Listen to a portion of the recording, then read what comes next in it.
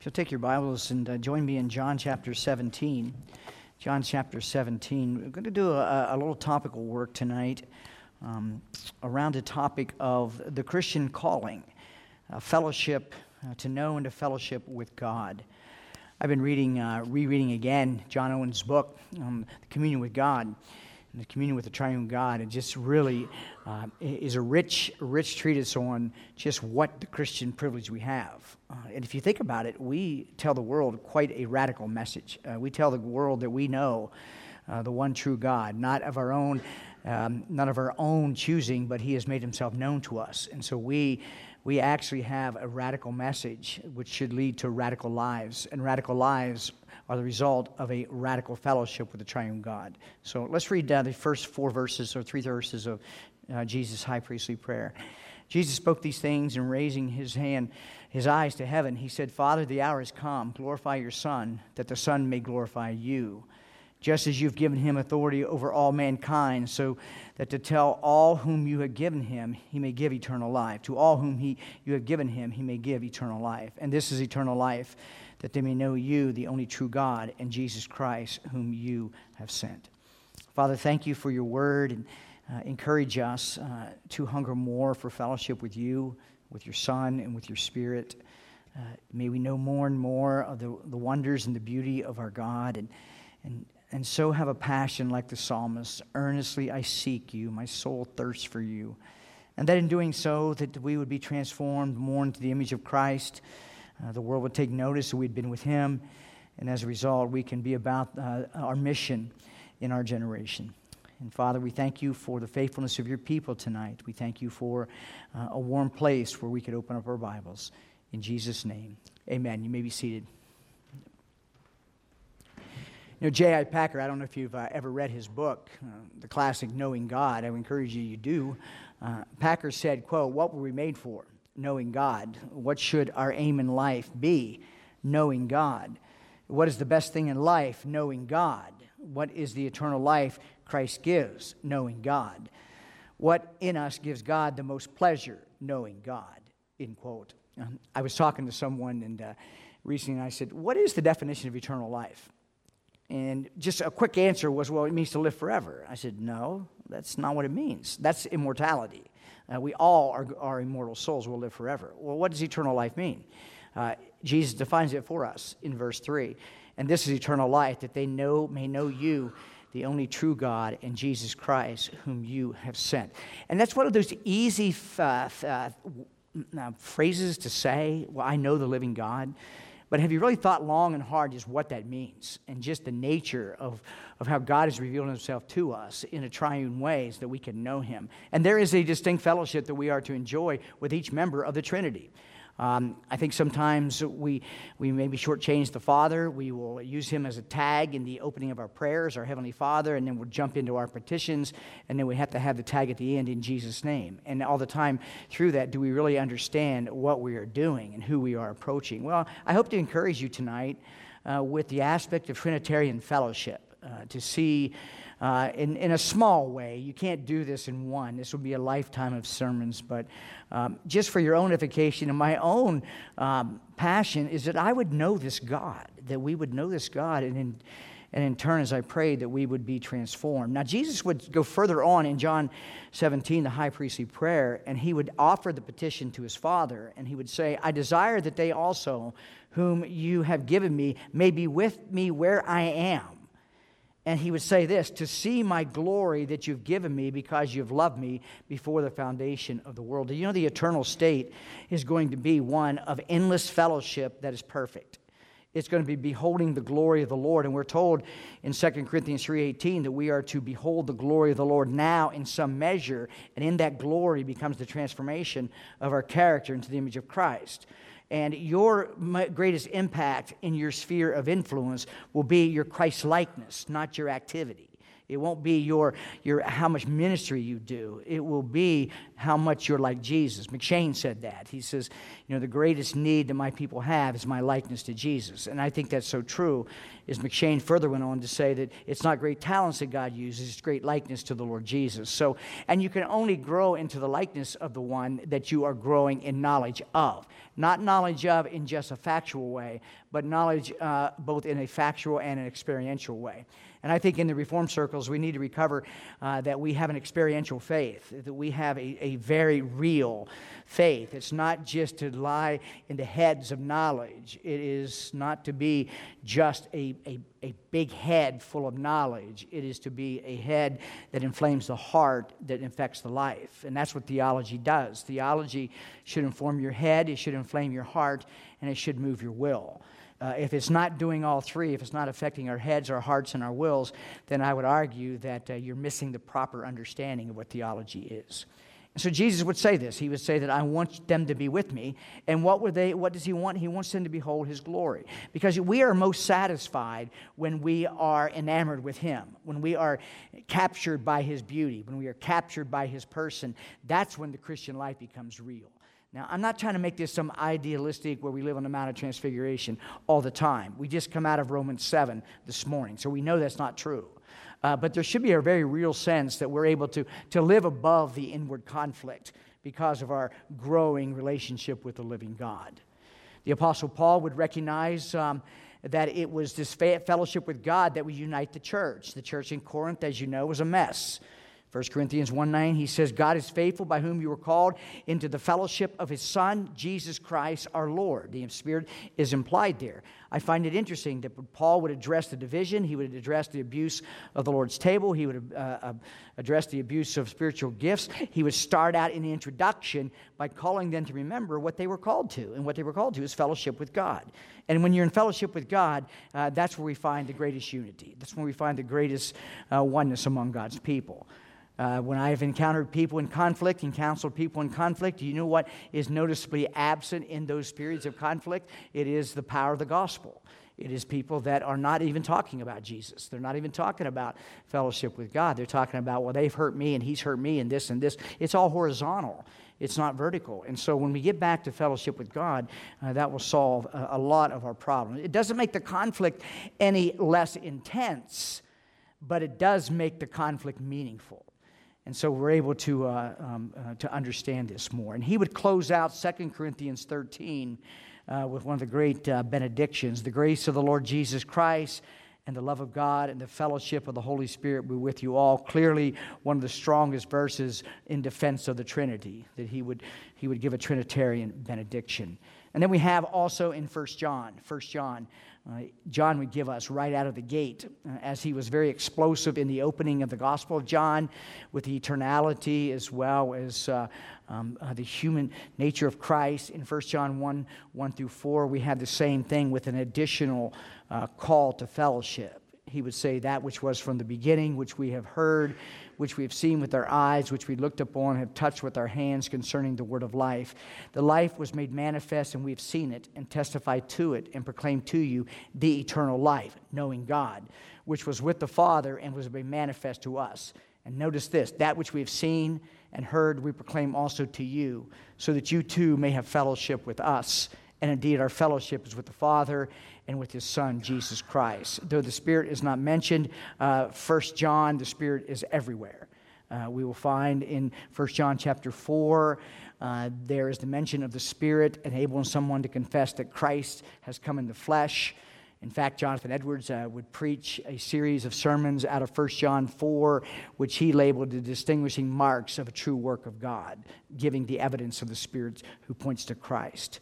And then we have in the second letter of Corinthians, Paul would give a Trinitarian nature of the work being done in the church. And I'll read this to you, 1 Corinthians 12, 1 through 6. Now concerning the Spirit's gifts, brethren, I do not want you to be unaware. You know that when you were pagans, you were led astray to the mute idols, however you were led. Therefore, I make known to you that no one speaking, now get the work of the Trinity here, no one speaking by the Spirit of God says Jesus is accursed. And no one can say Jesus is Lord except by the Holy Spirit. So we have two members of the Trinity mentioned in the work of the Spirit. Now there are varieties of gifts, but the same Spirit. And there are varieties of ministries and the same Lord. These are the varieties of effects, but the same God, which would be the Father, who works all things in all persons. So throughout Corinthians, he would address their problems with a Trinitarian approach. Now, I gave you a definition of fellowship on your handout there. I'm not going to read that. It's just for your own encouragement. This was a book written by Jerry Bridges a long time ago. It's been remade. There's an edition, or I should say an updated edition to it. I think it's called True Community. But the crisis of caring, he would go through the Greek word. I just want you to take notice what true fellowship is, because sometimes I think we misunderstand what it means. We're going to have the meal after the morning service next Sunday in Fellowship Hall, and we're going to call that fellowship. We need to make sure that we include God in that fellowship. Otherwise, it's just a bunch of people getting together to have some food. There's nothing wrong with that. We're good at that. We do food good here. And so, but the point I want to get at, be careful that we we mistake Christian fellowship when it's really just Christian social activity. Is we'll get together and we'll do something, and that is Christians socializing. But in order to be fellowship, it's got to meet the criteria of what the Bible says fellowship is. And if you notice here a little on Bridges' definition, I'm not against Christian socialization. We need to have social acts and have fun together. There's nothing wrong with that. But let's make sure that we don't call fellowship what it may not be. A little further down, he says, fellowship is sharing a common life with other believers, a life that we together share with God the Father and God the Son. It is a relationship, not an activity. Biblical fellowship, then, incorporates this idea of an active partnership in the promotion of the gospel and the building up of believers. That's a very solid understanding of what biblical fellowship. It is, as the Greek word koinonia would tell us, it is a partnership, it is a participation, a sharing, and it is centered around a joint life together.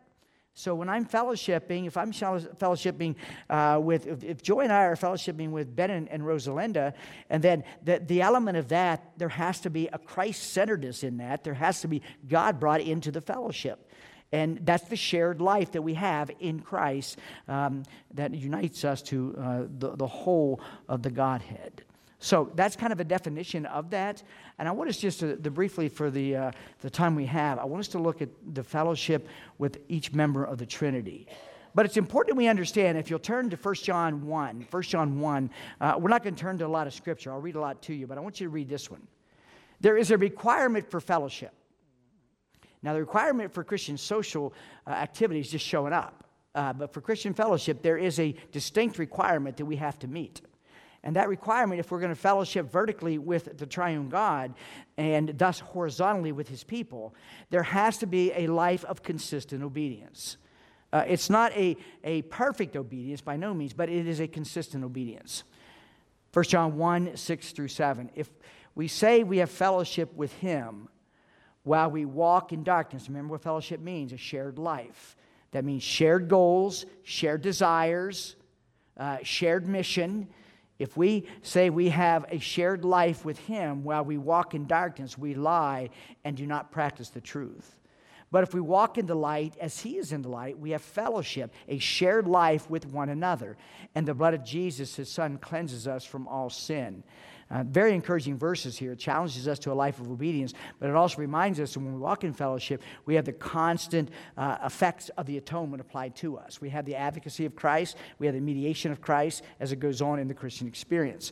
And so that's one thing we have to understand is one of my biggest dangers and one of my biggest concerns in my life, and it is for us as Christians, is you can live life and not live life. You can just go through the routines of life and just go through all the things that God has told us. And you can execute routines in your life, but yet not live life. And Jesus said, and this is life, that you would have it abundantly. And so the abundant life is not a dull life. It's not a boring life. And so when I say to you that you be in danger of living life but missing life, you can have routines, and all of us have routines, but it's not okay to be routine. There's a difference, is that we should never see our Christian life being one of just dull routine. How, in fact, could it be if we are walking in fellowship with the triune God? How could it possibly be? I heard one time, someone told me, church is boring.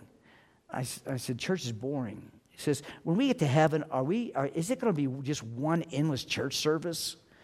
I said, well, I hope not. I said, there's times, that the church we come, and we may not sense the Lord's presence. I said, we still are simple people. I said, but there'll be no boredom in heaven. There'll be no lack of in heaven. And I think in some measurement, we should find that the Christian life is not some dull routine either. And how could it be when we have a God to know, a devil to fight, a world to resist, a flesh to put under? How could it be boring? Those are at least 4 areas of conflict that we are called to. So, but let's find a little bit of encouragement here with this Trinitarian fellowship. Sinclair Ferguson quotes, the Christian life is nothing less than fellowship with God, the Trinity, leading to the full assurance of faith, end quote. Well, let's work our way through each member of the Trinity. I'm just going to give you a few things here. It's by no means, no human being could exhaust this. But first, fellowship with God the Father. Fellowship with God the Father. Now, one of the ways that you understand, the role of the Father in your life, how is your prayer life shaped?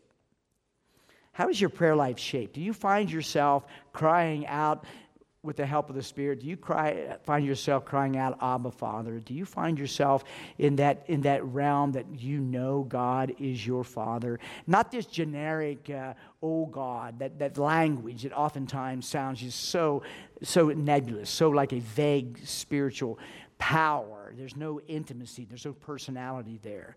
Jesus would tell us to pray how? Our Father. Paul, if you look at his prayer life, it was centered on God the Father.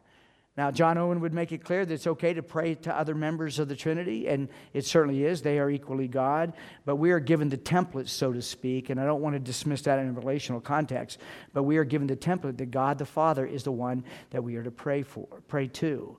And let us remember that when it comes to the gospel, where did the gospel originate from? The gospel originated from the mind of God the Father. It was God the Father who commissions the Son. It's the Son who accepts the commission. It's the Son who executes the mission of the gospel. And it's the Spirit of God who applies it to the believing sinner. The believer who's been given new birth, who has the ability and the gift of faith and repentance.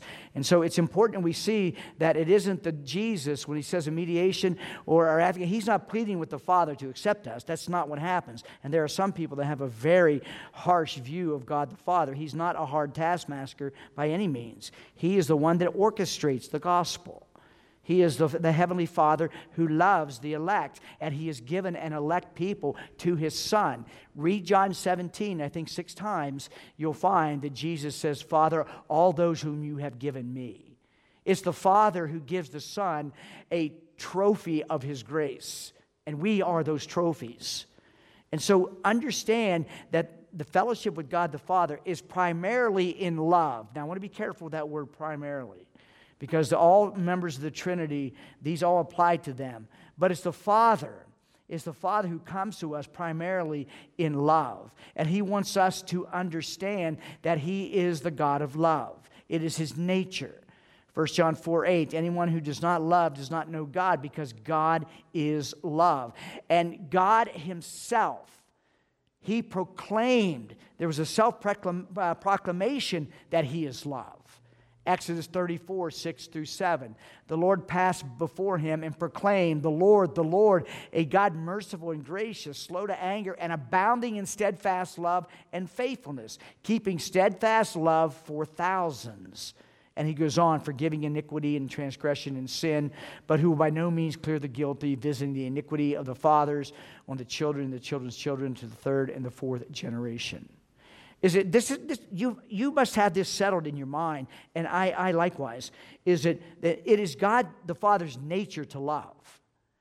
John Owen again, he says, quote, this is the will of God, that He may always be eyed as a benign, kind, tender, loving, and unchangeable therein, and that peculiarly as the Father, as the great fountain and spring of all gracious communications and fruits of love. One of the greatest things that we can do to hurt, for the lack of a better term, the heart of God is to question His love and question the love of the Father. And some of us struggle with that. And I understand that. I struggled with that.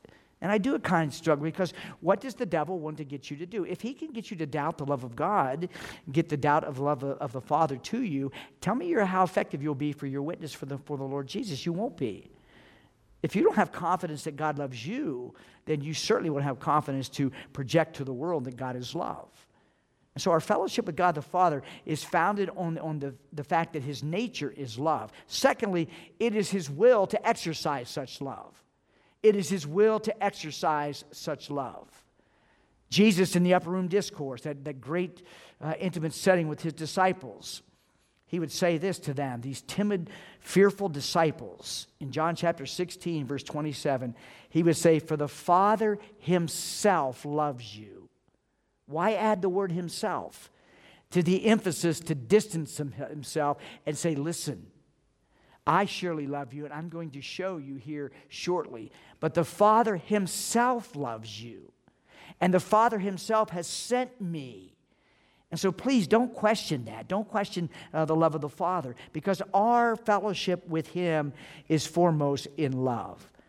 Now, what you have to do is you have to make sure that you remember it is God's nature to love, and it is His will to love.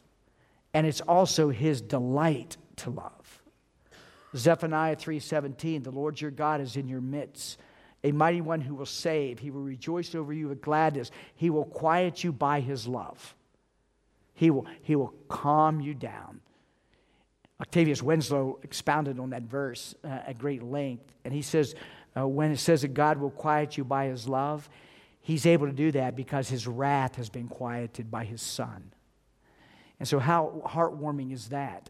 Is that He's able to quiet you. He's able to quiet the mind. He's able to quiet the restless heart at night when we're being racked with doubts and fears and all the anxieties of life. He's able to quiet you by His love, because He's quieted His wrath by His Son.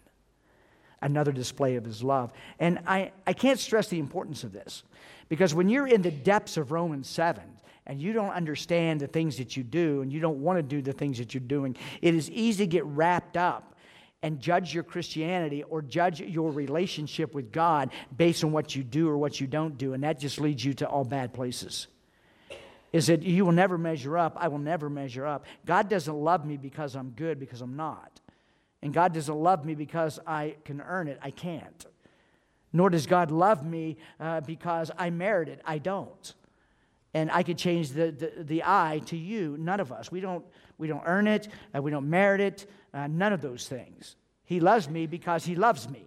And that should be enough, is that we understand this. And so if we're going to know anything of this Trinitarian fellowship with God, it must begin with seeing fellowship with God the Father is based on love. It is initiated by Him. It is sustained by Him. It will never be removed from us by Him. It is a constant. And that does not lead to presumption. That leads to humble adoration.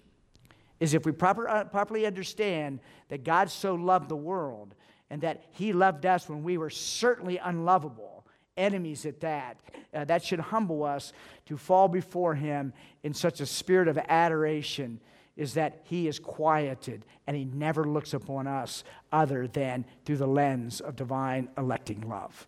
And that's what the fellowship with the Father is. And that will enhance your prayer life, is that you will be confident because you're praying to a Father who loves you, a Father who always loves you, a Father who will never stop loving you, and a Father who knows you in all your messiness and all of your confusion and all of your Romans 7's experiences. Remember, I told you, make sure that when you read Romans 7, you read Romans 6 and 8 with it.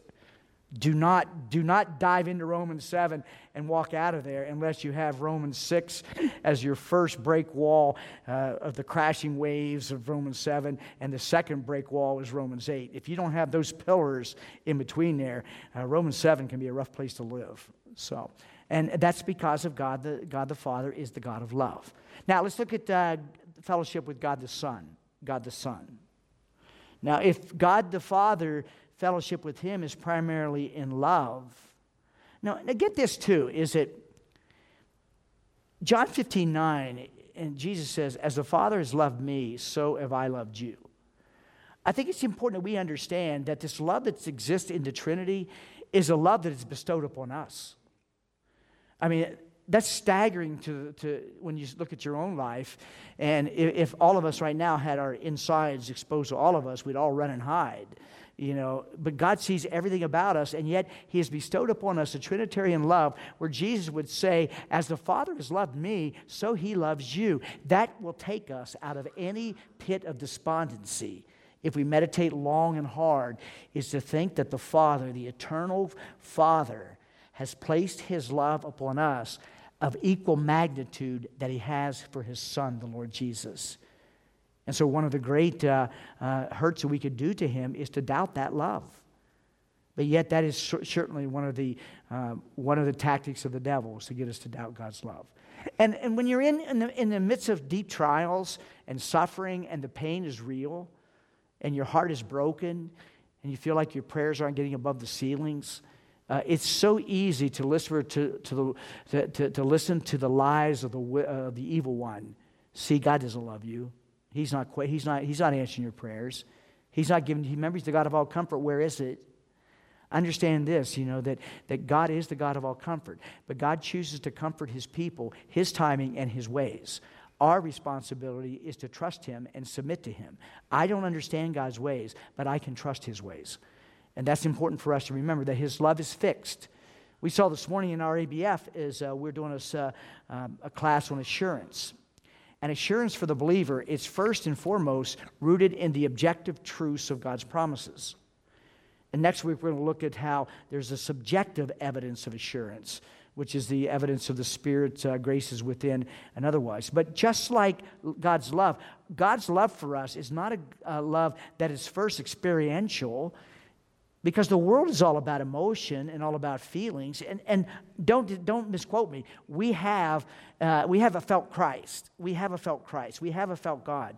But if you're looking for the assurance of his love for you based on what you feel, then you're asking to be in heaven now. That's not what we're supposed to. We live by faith, and we accept what God says. And what God says is, I have loved you with an everlasting love, and I will not take my love off of you. As I have loved my Son, so I love you. That is where we anchor ourselves on those promises of his unchanging character. He, unlike me and you, he cannot lie. And when he says, I have placed my love upon you, when I have given you to my Son as a trophy of my grace, then we can take that to the bank and we can rest on that. And though the waves may crash over us of tough circumstances, we know that there's going to be a time that that's over, that the suffering will be over, because we rest in the eternal love of the Father. Now let's take a look at fellowship with God the Son. If it's the Father, the fellowship in love, the fellowship with God the Son, we could say that it's primarily in grace. In grace. That's not to dismiss Jesus' love for us. As I told you earlier, every one of these primarities is also in each member of the Trinity. But I wanted to focus on just of what we read in the Scripture is most manifest about the Father and about the Son. And this one here, fellowship with God the Son, is primarily in grace. In grace. If it wasn't for the grace of the Lord Jesus Christ, certainly orchestrated by the Father, we wouldn't be here tonight. None of us. If there's no grace flowing from the throne of mercy and grace through Jesus Christ, we wouldn't be here. Because if you try to approach God, one, you can't approach him as God the Father unless you have him as such through Christ. If you try to approach God without Jesus Christ, you are meeting a consuming fire. You are meeting a God who is holy, holy, holy, and you stand guilty before him, and you have no recourse. You are going to be under his wrath, and that's because of his unchanging nature. So this grace, Christ comes to us by grace. He is certainly God's gift to us of grace. But it's very interesting that John would start out in the opening of his gospel is that he would focus on two things about the Lord Jesus. After he gets done with proclaiming him as being the co-creator, that in him was life. All things were created by him. He further on down, and he gives us one of the greatest Christmas verses ever. And then the Word became flesh and dwelt among us. And we have seen the glory as the only Son from the Father. And notice what we get from him. The two greatest things that we need. He was full of grace and truth. For the law, in verse 17, for the law was given through Moses, grace and truth came through Jesus Christ. Now, it's interesting that John would repeat himself twice by saying that Jesus is full of grace and truth. We need grace and truth. You can't separate those. I don't need truth only, because all truth does is reveal that I'm condemned and that I'm under the wrath of God. I don't need truth alone. I need truth and I need grace. And you need grace as well. And how does that grace come? It comes through the Lord Jesus. 2 Corinthians chapter 13, verse 14, Paul would say, the grace of the Lord Jesus and the love of God and the fellowship of the Spirit be upon you all. I read that earlier. Trace through the Scripture and find how many times that the apostle would refer to the grace that's in the Lord Jesus. For by grace are you saved through faith, and that not of yourselves. It is a gift of God, gift of Father. And the gift is what? The grace gift of the Lord Jesus. We need to recover more and more the nature of grace as it is in Jesus. We need to see him as he is. He's the one that said, come unto me, all ye that labor and heavy laden, and I will give you rest. For I am meek and lowly at heart, and you shall find rest for your souls. Take my yoke upon you and learn from me, for I am meek and lowly at heart. We could also embed within that, in all of that, because I am the one that's full of grace and truth. I am the one that's full of grace. It's also when you know the grace of God in Christ Jesus, that's when you really understand the fatherhood of God. That's when you're connected and you're able to see the Father and the Son in their corroboration of the gospel and Christ's coming. So the first thing we see that our fellowship with God the Son is primarily in grace. Always learn to see the Lord Jesus as the fountainhead of God's grace. Yes, he's God. Yes, but there's so many examples when you read the Gospels, and I've encouraged you numerous times, take a heavy dose of the Gospels. Walk with Jesus in the Gospels. And walk with him and see how he interacts with people. And walk with him, and it may not be stated in those accounts, but it certainly is clear of his grace that is overflowing towards people. What about the woman caught in adultery? That is one of the most pronounced accounts of overflowing grace. Is she standing there before the very one whose law she had broken? And yet you don't have him standing up and condemning her as if she thought that maybe he might. She probably did. But what does he give her? He said, neither do I condemn you. Go and sin no more. You know what that is? That is abundant grace. That is overflowing grace. And what about when Peter and the boys come ashore and they have breakfast? And they're all sitting around. And I wonder if they're all thinking, I wonder when he's going to bring it up. I wonder when he's going to remind us, I told you so. You all were going to deny me. I told you so. I don't think they had much of an appetite at breakfast. And so they're sitting there, and they have breakfast, and then Peter and Jesus get aside. And I'm sure Peter's thinking, okay, here it comes. But what happened? What did Jesus give Peter? Peter, do you love me? Do you love me? Do you love me? And Peter, grieving over those. What did Peter get at that moment? He got abundant grace. He got overflowing grace. And throughout the Apostle Paul, do you know what Paul got on the Damascus Road? He got overwhelming grace. And you know what Paul got throughout his sufferings, throughout his shipwrecks, his beatings, and he's awakened at night in a vision in the book of Acts, and the Lord comes to him and says, don't be afraid. I know we have a tendency to think the Apostle Paul was this super Christian, that he never suffered the same frailties as we do. He was afraid. And the Lord showed up to him and says, don't be afraid. Don't be afraid. I have many people in this town. What did Paul receive? He received abundant grace. And for us, our fellowship in the Lord Jesus Christ is that of abundant grace. And get this, every time you fall, and every time that you stumble, And every time that you feel as though that Romans 7 has defeated you for the last time, do you know what you receive? There's therefore now no condemnation in Christ Jesus. 8:1. You know what 8:1 is? Abundant grace. And so our fellowship with Jesus is that of grace. It is personal. It is active. And I just gave you about 4 examples. And look in your own life. Sit down and think about in your own life. Go back and see all the times of your fumblings and your bumblings as a Christian. And go back and look and see what you got from the Lord Jesus every time. You got abundant grace. You got amazing grace. And that's our fellowship with Him. It's in this grace. And you know what that is to do to us? You know what that do to me? Is that when I understand the love of the Father to me, and that I am a trophy given unto His Son, and I can marvel and pray to the God who is my Father, who's the Creator, who said that you can call me Father. And when that comes down to me through the Lord Jesus, and I see the grace that I constantly get every day that I don't deserve, you know what that should do for me, and it should do for you too? It should empower you to give grace to every single person you meet. We don't know Christ just to know Christ. We don't know God the Father just to know God the Father. We know the Trinity to be transformed into the image of Him who is full of love and full of grace.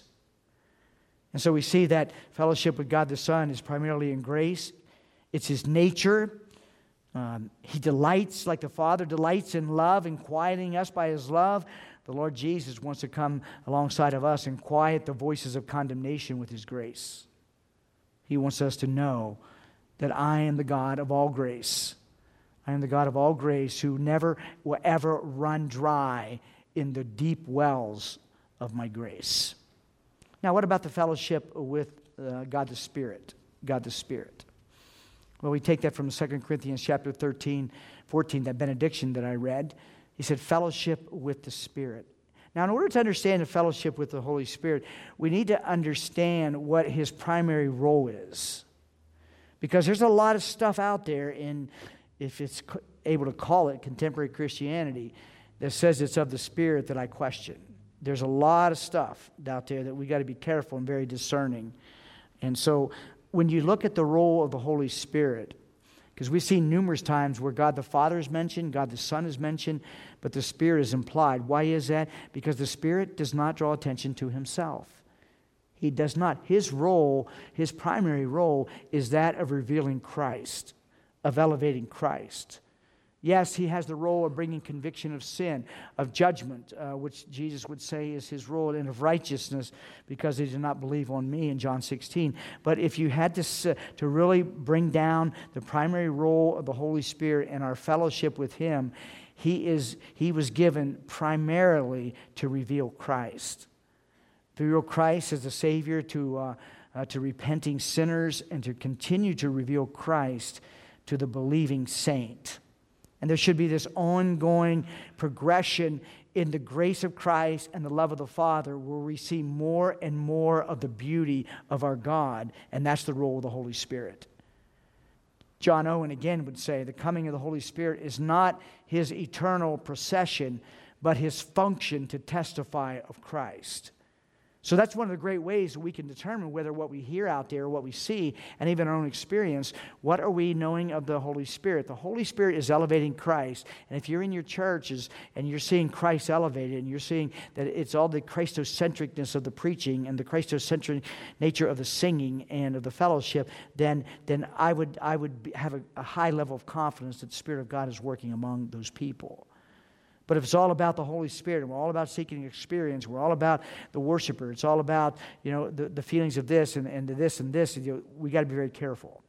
Because the Spirit of God did not come first to give us an experience. He came to give us Christ. He came to, now there will be experience. How can you not?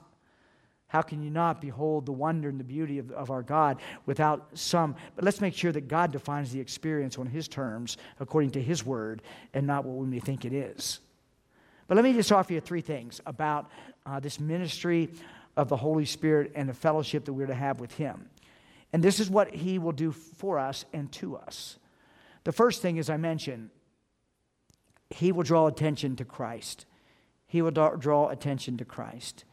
John 16, 12 through 14, I still have many things to say to you, but you cannot bear them now. When the Spirit of truth comes, he will guide you into all the truth. Hold on to that. For he will not speak on his own authority, but whatever he hears, he will speak, and he will declare to you the things that are to come. He will glorify me. The truth of the Spirit of God through the Scripture will point us to Christ, to magnify Christ, to increase Christ, to decrease ourselves. So the first thing that we have, and when we open our Bibles, we should ask that. We should even have the simple prayer, Father, would you allow your Spirit to show me more of Christ? Show me more of the Lord Jesus. Show me more of the beauty of my Savior. Another thing that we have in the ministry of the Holy Spirit, which is our fellowship, is that he will remind us, and we'll look at this more and more, because we're going to spend multiple weeks in Romans chapter 8. I want to really break down what we can gain by encouragement from the Spirit of adoption. This is what the Spirit of God will do in the believer, in the obedient believer. He will affirm to us our adoption, but he will affirm to us our union with Christ. To me, that's one of the great, and I've said this numerous times, is that we live in an age where we need more preaching and teaching on this union that we have with Christ. What does it mean? Because that was one of the strengths of the Puritan period, was they stressed the union of Christ with the believer. And that, to me, is throughout the Bible. Paul, he refers, in Pauline theology, he refers over 160 times to the believer's union in Christ.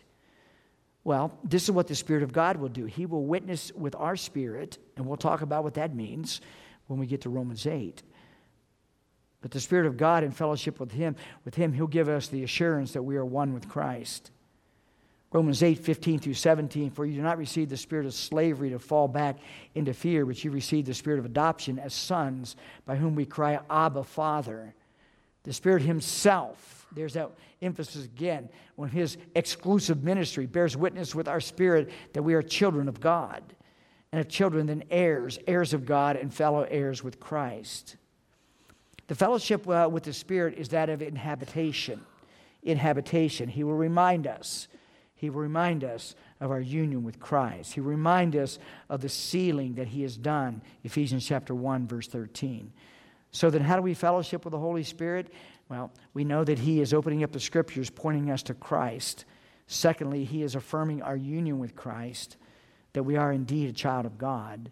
And then thirdly, the ministry of the Spirit and our fellowship with Him, He provides for us the power to witness for Christ.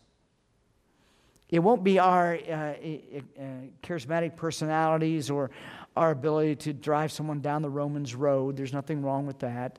It's the empowerment of the Spirit of God in the believer that overcomes the fear of witnessing for Christ.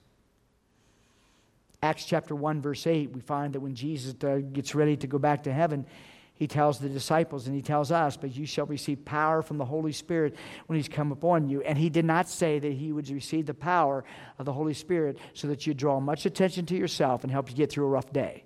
That's not what He said. He says that you will receive the power of the Holy Spirit and you will be my witnesses. Is that the Holy Spirit will draw attention away from ourselves and draw our attention upon Christ. And once we are fellowshipping with the triune God, we know more and more of love of the Father, more and more of the grace of the Lord Jesus Christ, the more and more the ministry of the Holy Spirit showing us Christ, we can't help but be about the business of sharing the gospel. How do you overcome fear of witnessing? Any of you ever been afraid that you were in a situation where you could have said much about Christ, you never said anything? All of you. I have. I've been in environments where I should have said much and I said nothing. Why? Because we fear man more than we fear God. And how do you overcome that? Paul says that to Timothy, you do not have the spirit of fear. And he would say that in the book of Acts is that when they were persecuted, they went back, the people of God, and they prayed. And what did they pray? Lord, stop the persecution? No. They said, Lord, look upon their threats and grant that your servants would continue to speak your word with boldness. And then in verse 31 it says, and together the place was shaken and they were all filled with the Holy Spirit. And what was the evidence of being filled? It wasn't some gibberish. It said that they were filled with the Holy Spirit and they continued to speak the word of God with boldness. Do you want to know if we're walking in the power and the fellowship of the Holy Spirit? There will be a boldness about sharing the Word of God and sharing the gospel. It won't be an arrogance. It won't be any of that hurtful truth without love. It will be a boldness that allows us to make much of Christ, because the Spirit makes much of Christ through us. And people would say even of us, I've never heard such words. And you will be able to say, well, it's not my words. Let me tell you about a Creator who's willing to be your Father. And let me tell you about a wonderful Savior who's full of grace. And all behind the scenes, it's the Spirit of God that's wooing the sinner by your words, elevating Christ to draw that sinner to Him. For the sake of time, I won't go through this, but 1 Thessalonians chapter 1, verse 2 through 10. Read 1 Thessalonians chapter 1. You will find that church was empowered by the Holy Spirit. And the evidence that they were empowered by the Holy Spirit was two things, at least two things. One, there was joy in their suffering. And secondly, they sounded the Word of God from them. They went everywhere. They couldn't keep it to themselves. And it'll be like that for us too when we learn what fellowship with the Spirit is. He will make much of Christ. He will make much of Christ. He will affirm to us our union in Christ, and He will empower us to witness for Christ. So think about what it means. We are a people that tell the world a very radical message. We know God, and it's because we do. And we know Him as He is. He is God our Father, full of love, manifesting His love, to fellowship in His love. We know God the Son, who is full of truth and full of grace. We are recipients of that every day, and we fellowship with God the Spirit, who makes much of Jesus through the Scripture, affirms to us our adoption, and empowers us to share the wonders of such a God with a world who needs to see Him. Let's pray. Father, we're so privileged. And forgive us when we take for granted the privilege we have to fellowship with You and with Your Son and with Your Spirit. But we're so grateful that we are always met with love. We're always met with the fullness of grace. And we thank You that Your Spirit has been given to show us all these truths. And so may we be mindful of this. May we guard our own hearts and strive for an obedience that ensures this fellowship would be real, that You protect us from the self-deception of religiosity and call it spiritual things. And Father, we just praise You and honor You that You've been faithful this day, this Lord's Day. And we thank You in Christ's name. Amen.